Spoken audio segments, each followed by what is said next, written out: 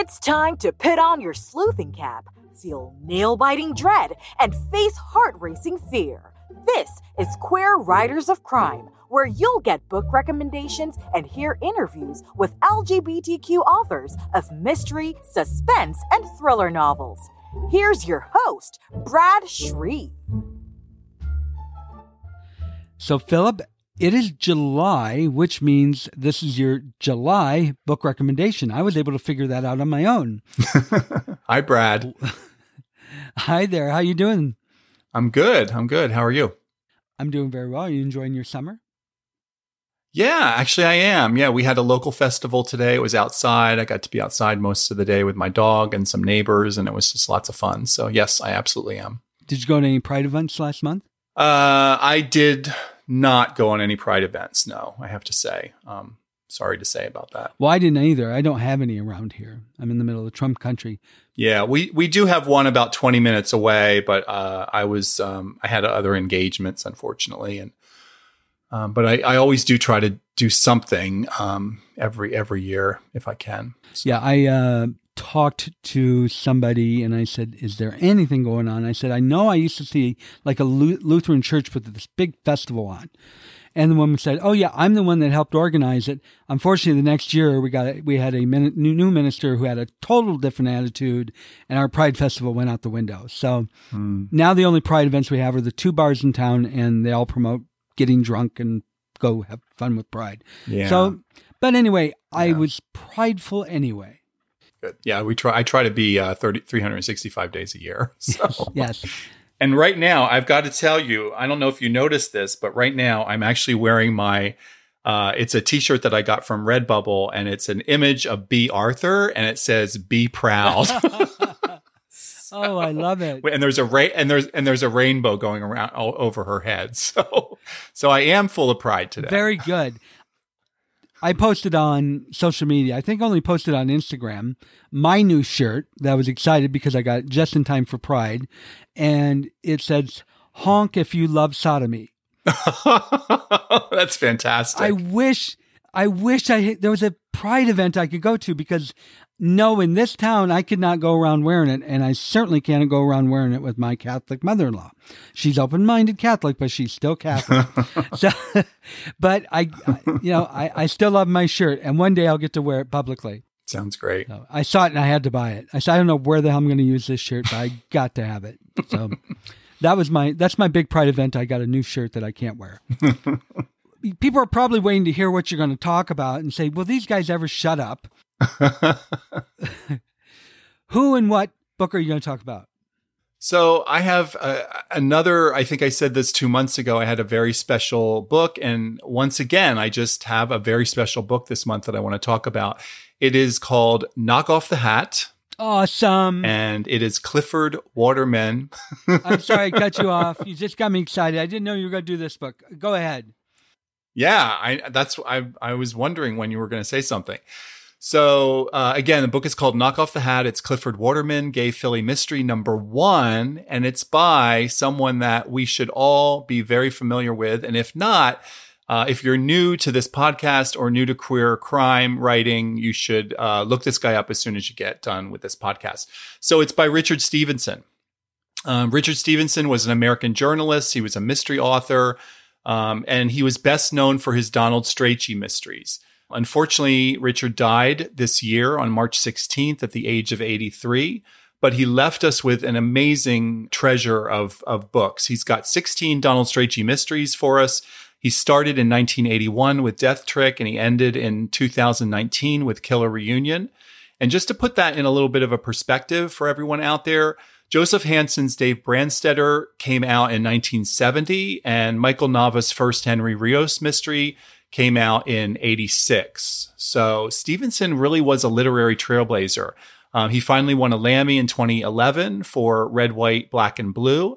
And frequent listeners of Queer Writers of Crime will know that 4 of his novels were adapted into films for Here TV during the 2000s. And that's all I will say about the adaptations, because Brad, you've said a lot. So I will say I started watching them again after he died. I said, even though he didn't like the movies, yeah, I still have to watch them. So I did. I have watched them. Yeah, I watched them a long time ago. Yeah, he had every right to be disappointed, but still, how many people get 4 of their books made into a movie? And also, at the time when these came out, because the first one came out in 2005, it was exciting that a mystery novel was getting, adapted. A queer mystery novel. It was very, very exciting. I mean, now I keep saying to myself, why hasn't this book been adapted? Because now we have so many streaming services that there's no excuse anymore. So it was exciting at the time. Yes, and I've said it before. Chad Allen is the star. He plays Donald Strachey. Yep. What Richard told me was I would never have chosen him as Donald, but he really did great. Yeah, he did. He really made that character come to life, I think, which was great. And Timmy, the guy who played his partner, which is another nice thing. Yep. They've been together since the beginning, which is refreshing. Yeah, absolutely. Absolutely. They were late 70s, early 80s couple in the beginning, which means Donald would sleep with somebody or I hate the word sleep.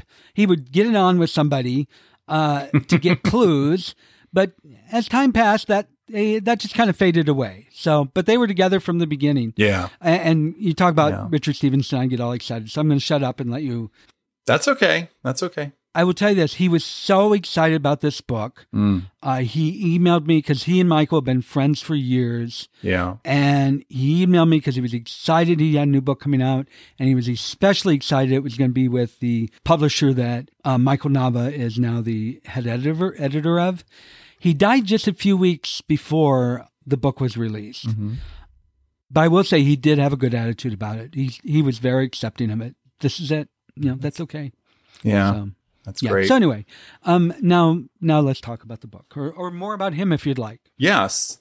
Well, no. So I was going to say fast forward to 2022. So Knock Off the Hat, as you mentioned, was released in April.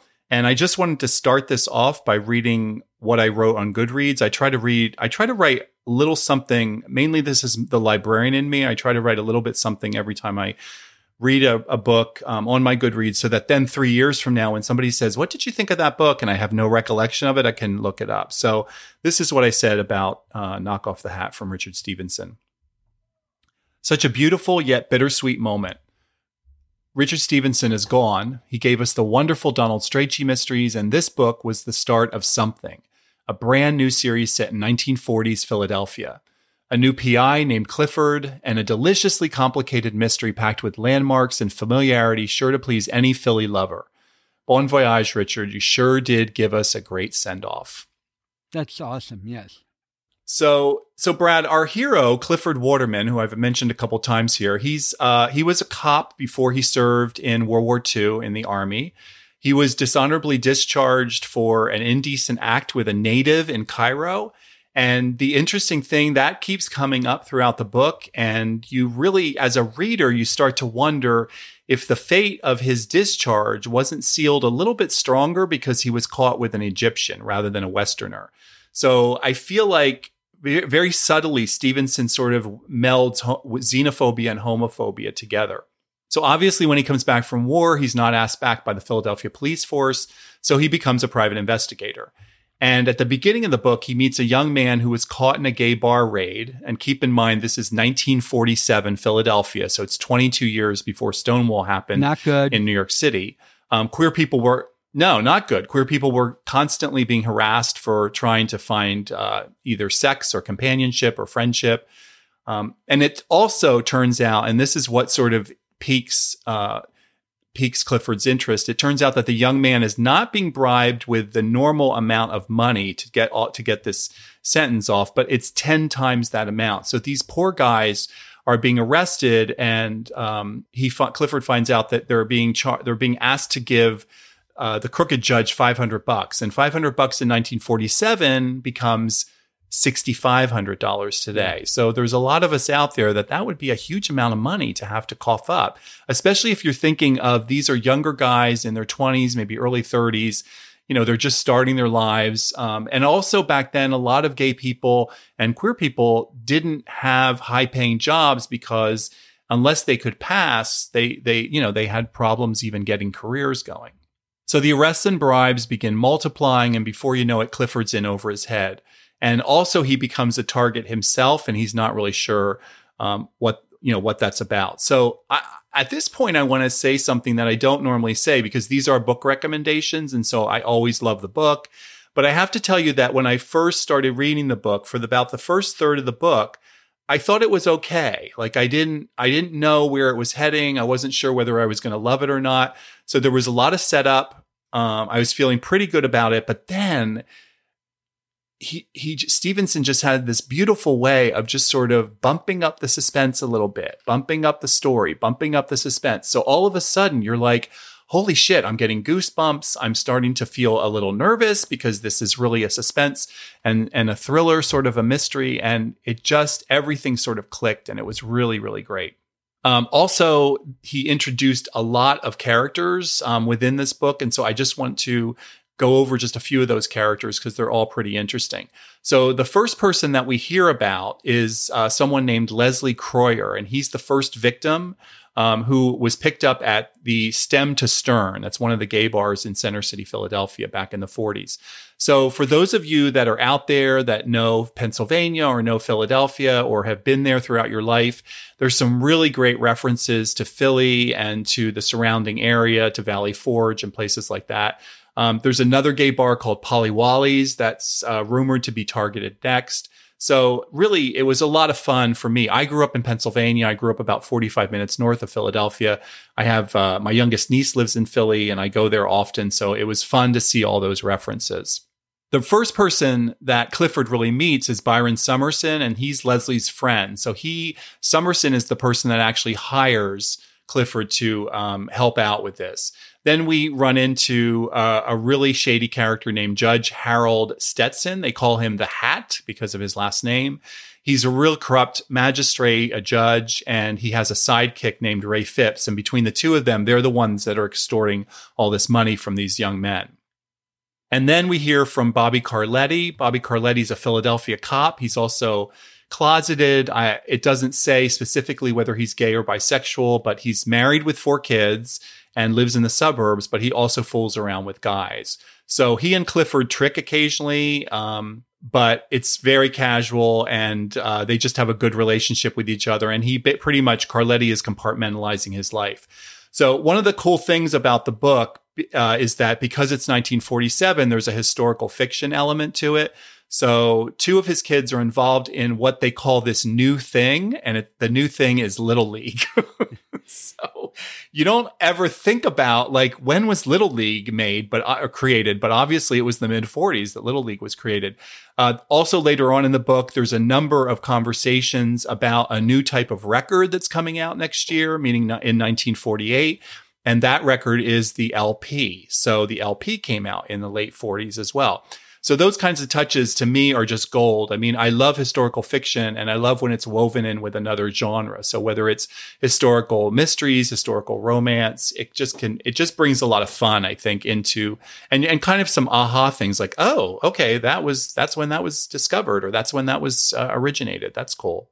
So on top of Leslie, we also meet Tom Heimer and Amos Leary, which are 2 more men that are caught up in the raids. And they end up, in particular, Heimer ends up having a really pivotal plot line in there. He teaches high school industrial arts, which we used to call shop class back in the day. He's also his union's treasurer, which figures into the story as well. And then Amos is a shoe salesman at a big department store called Wanamaker's, which was actually a real store that existed.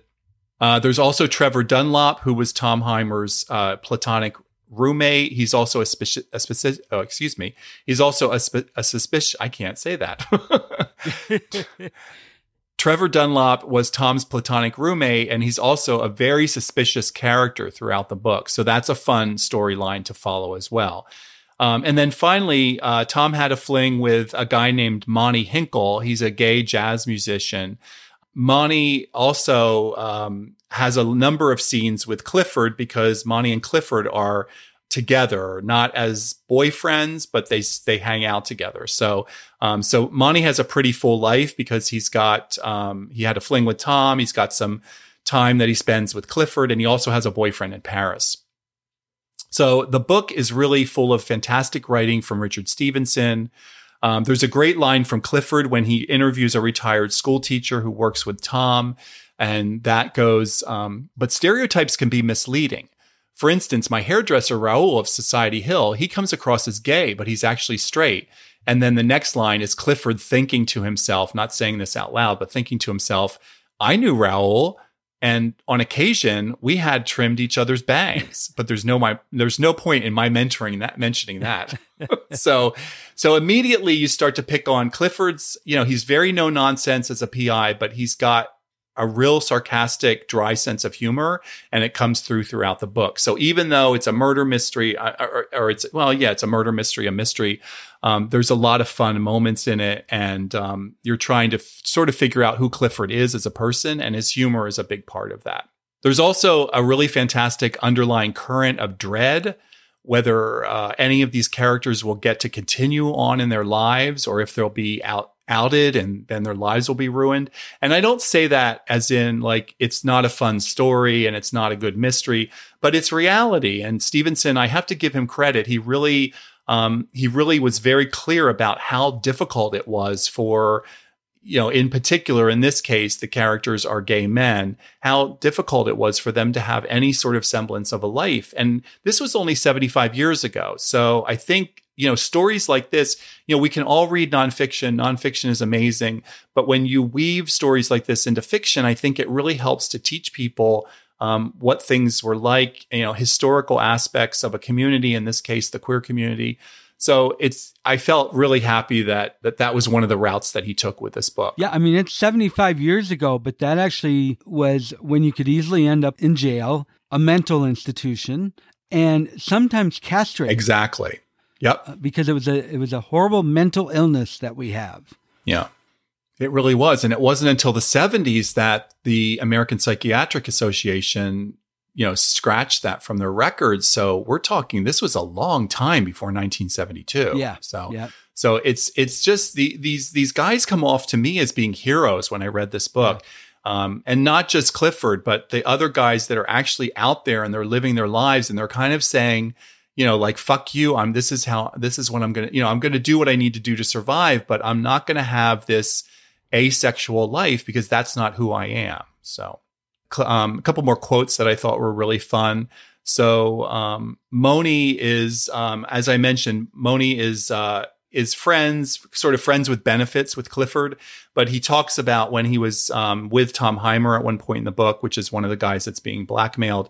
And Moni says this, which I thought was really funny. The thing was, it got to be like whenever we were screwing, it was like a three-way with Tom, me, and W.E.B. Du Bois. He liked to say whenever he was with me, he felt closer to Du Bois.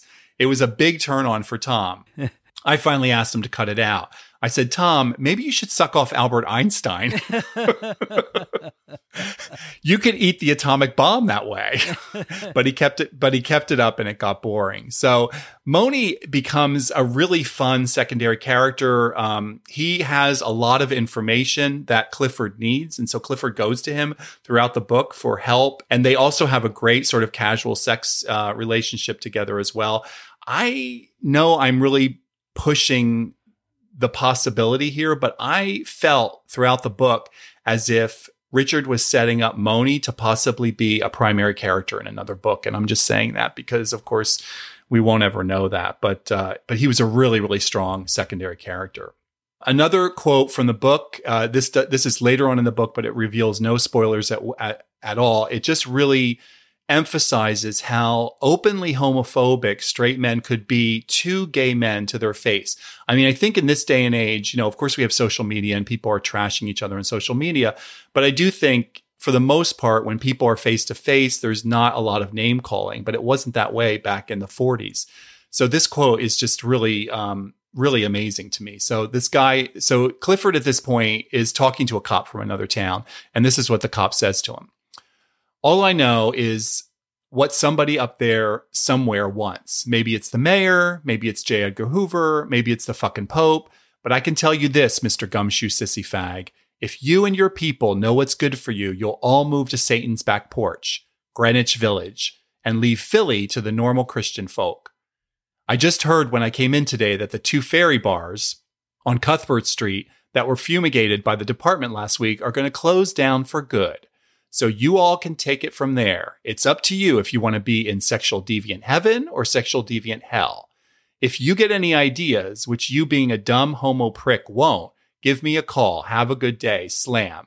And so the very next line, the last line that I'll quote is, after I hung up, I wondered if changing my Yellow Pages listing to Mr. Gumshoe Sissy Fag would hurt my business or help it. So again, like he's just got a great way of like just taking really dark, sort of negative, and just sort of with that dry sense of humor, just pushing himself through it. So it's really great. And then I'm just going to end with one more small quote, which is I'm doing this simply because I think a lot of us got through COVID by stress eating. And so a number of us probably have a few more pounds in 2022 than we had before. So Clifford says, and this is Clifford talking about himself, talking about his body. I was only 43 and quite a fine specimen, except for some sprouting love handles. When I mentioned these to Bobby Carletti, he said, "Yeah, Cliff, you've got 4 love handles, the ones at your waist plus your 2 ears." and then Clifford calls that North Philly homo wit. So anybody out there who's from Philadelphia might recognize that even 75 years later. So Knock Off the Hat it's just an outstanding PI series. It's definitely historical fiction mixed with a bit of mystery. Well, mixed with more than a bit. It's mixed with mystery. It's smart. It's sarcastic. It's brutal in some places, which I loved, realistic, and just a really great mystery.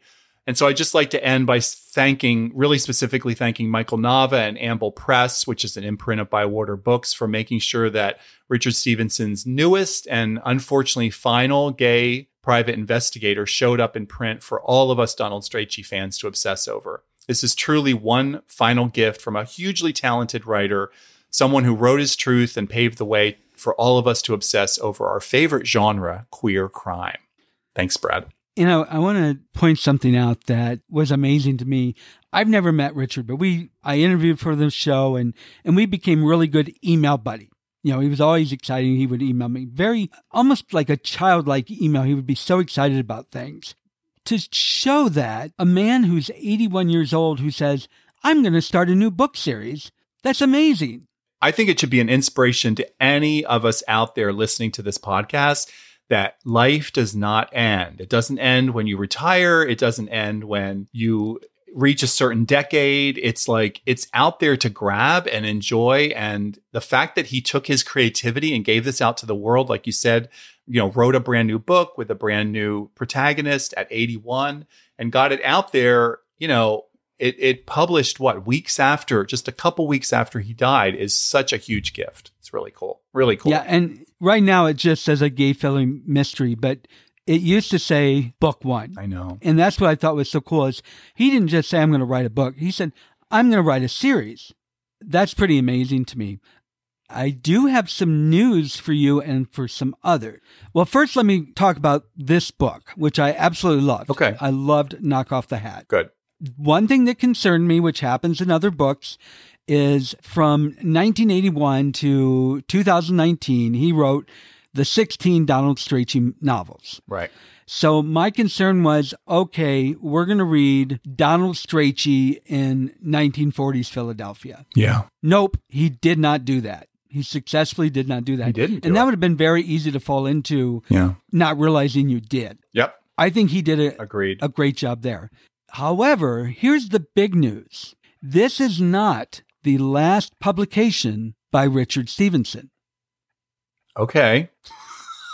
There are 16 Donald Strachey books, soon to be number 17. Really? Yes. Requeered Tales, in case people don't know, they take out of print mostly mysteries, but a lot of others that are post-Stonewall, and they republish them because a lot of them haven't been published in ages, and they republish them. Yeah. Well, they signed an agreement with Richard that they are putting out all new books of Death Trick to Kill a Reunion, all his 16 books, and their new covers are fabulous. Yeah. In addition to that, he wrote a Donald Strachey novel that they will be releasing this fall. Wow, that's fantastic. And it's called Chasing Rembrandt. Nice. That's exciting. That is very exciting. So yay. A little gift to everybody. Thank you, Weird Queer Tales, for doing that. Thank you to Richard for doing that. Mm-hmm. I'm so thrilled you did this book recommendation. Me too. It was just a great send-off for this guy. Yes, it was. Just what a huge talent, and so inspiring to all of us on so many different levels. Yeah, I would say he inspired hundreds of writers, without a doubt. Yeah. So thank you so much. You're welcome. I'm anxious to see what you have for us in August. We will see. See you next month. See you then. If you enjoy Queer Writers of Crime, let others know with a review. It helps build an audience and introduce more people to queer crime fiction. Apple and iTunes are where most people search for new shows, but if you don't use either, other apps that allow reviews include Podcast Addict, Overcast, and Spotify. Wherever you listen to podcasts, help spread the word to tune in to Queer Writers of Crime.